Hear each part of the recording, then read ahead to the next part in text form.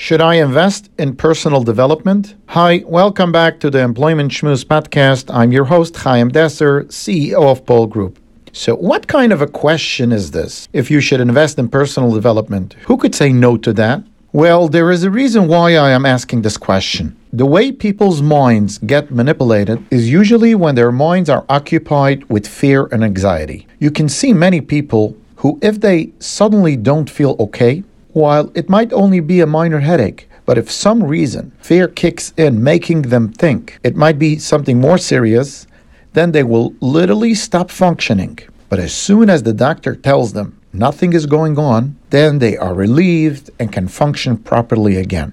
So what happened here? Their mind froze and fear took over logic. If the news media outlet should come out today saying that there is a huge shortage of tissue paper, then in a short period of time, it will be hard to find them on store shelves because people will buy them in huge quantities out of fear. I know some who are still stacked with rolls of tissue paper since the beginning of the COVID breakout.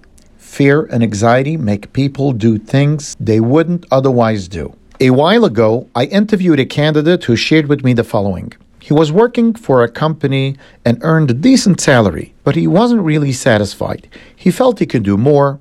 So he started looking out for a better opportunity.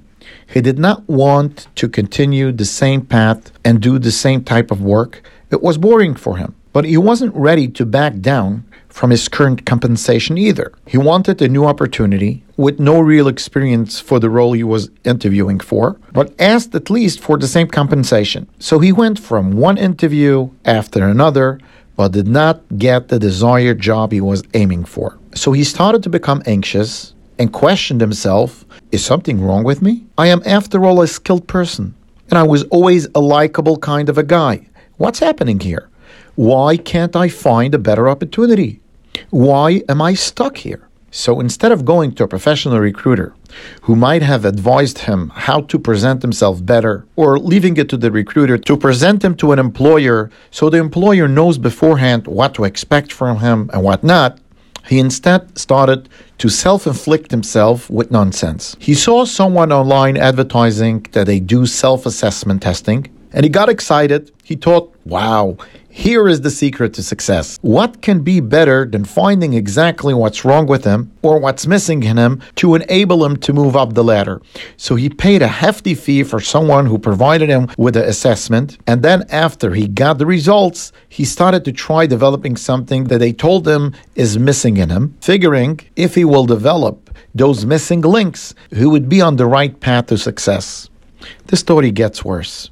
He unfortunately spent about $75,000 within a span of 15 months. That's about $5,000 a month on what they called personal development, trying to develop his EQ, his emotional intelligence, etc. And after he felt finally he learned and invested so much in himself, he started and tried again reaching out to companies for opportunities while his resume did not reflect his past experience. He started rambling and was so excited, saying at every interview how he invested in himself, how he invested in his personal development, as if that will excite employers very much. But to his surprise, no one was really interested, and none of the employers seemed to care. All they cared was about his actual experience. After a few times of trying and failing, a friend advised him to meet with me. I listened to him, and those who know me know that I can get emotional, but when sitting with others, especially with candidates, I usually control myself. But here, I had to excuse myself, got out from the conference room, and felt like crying for this guy. I braced myself, came back, but instead of telling him that someone unfortunately used him at his weakest point, trapped him into thinking that something was wrong with him,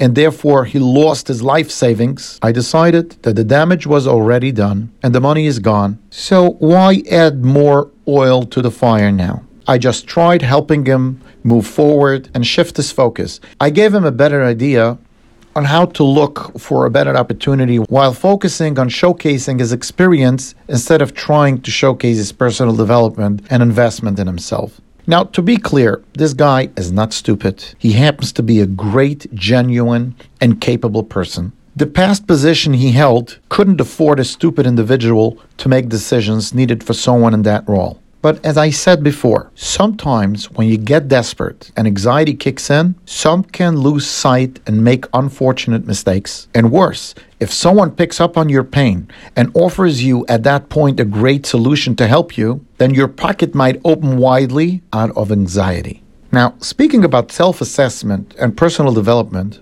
I know some might disagree with me, but I view this through the lens of my personal experience and from the thousands of candidates I have already interviewed. So in terms of a self-assessment test, I would say it depends why you're doing it and what triggers you doing a self-assessment test. If the cause for personal development is only because you need a new job opportunity, then I would argue that the best personal development happens on the job itself while you're working. If you read up on how to build your muscles, if you would not physically do workouts, then it won't do anything to your body. Same as learning about programming for 6 years.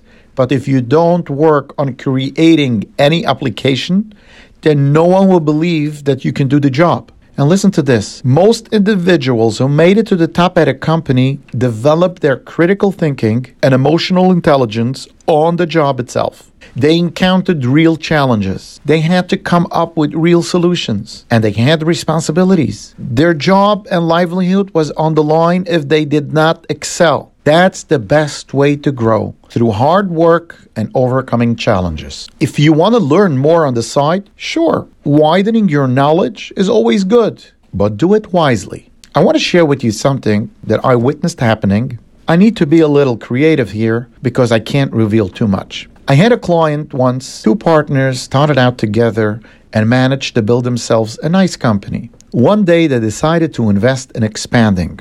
And the 2 partners had a difference of opinion on how to do the expansion. So they decided to hire a consultant, but instead of focusing on the issue at hand, which was expansion and in what direction to take the company, this consultant saw pain and was very much focused on fixing first the pain between the partnership communication. So he got him to take a self-assessment test. It turned out that one of the partners saw enough flaws in the other partner to build a case to get him out of the company altogether. I'm just giving a very short synopsis. It only started with one partner claiming that the other partner doesn't possess the right personality traits to run the operations, etc. And I don't know why the self-assessment test was public knowledge, but the resentment showed, and from there on it grew to a full-fledged war and an unnecessary bloody fight. In the end, one partner got bought out, but he unfortunately still bleeds from it to this day. Now, it sure doesn't happen every day that an owner of a company should self-inflict themselves with a self-assessment test to the point where they lose their company. It also very rarely happens that someone would spend all their life savings on developing skills they could have also developed while working. But my point here is that when some people get into desperate situations, they lose focus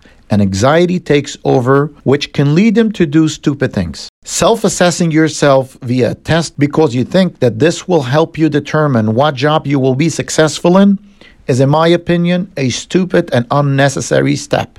No one can tell you where you will be successful. If they can, then they should tell you the upcoming winning lottery numbers as well. So if you ask me why some corporate companies ask job applicants to take a personality assessment test before they hire them, it's simple. When a huge company has an influx of resumes for a position and the job are cookie-cutter positions, they're not looking for a cultural fit here or anything special, then they need their HR department to have some kind of a hiring process. So these type of assessment tests help them as a process of elimination to determine who to interview for the job. When the entire company works on processes, then this assessment is also another tool and a part of the process. But in a privately owned company where there are so many other variables needed in candidates for most of the important positions at the company, then the experience and accomplishments are way more important than what these paper assessments tell us. Unless there is a special and specific position in a company that calls for special personality traits, which these tests can help rule out to some extent.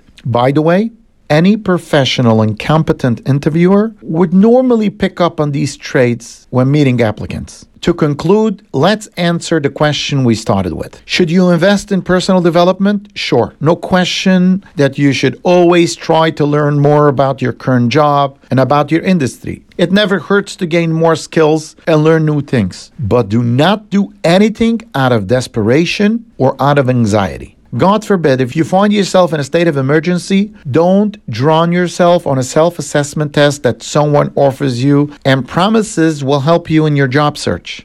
And don't spend anything at this stage on skill development, because when you are in a state of emergency, your focus should only be to first take on an opportunity where you can pay your bills. And only after you're out from the crisis stage and you can think with an open mind, then you can decide what to do next and how to do it best. My advice, whenever someone has an employment decision to make, before you do anything, first try to get out of the emergency status and don't be afraid to take advice from an expert recruiter. Why go broke or self-inflict yourself in any way before you talk to an expert in the field? A great experienced recruiter should be able to help you determine if your past job has built you enough skills to get the well-paying job you deserve and ask for. And they can most likely find your next opportunity easier than you can find it yourself. And now let's go to a job advertisement. A service company in the construction field is seeking to hire an HR specialist who understands and has experience in human resource compliance. Must have HR knowledge and work experience. Salary is in the 100K plus range, plus potential. Please send your resume to info@polgroup.com. That's info@polgroup.com. Wishing you all continued success in whatever you do. Have a wonderful day.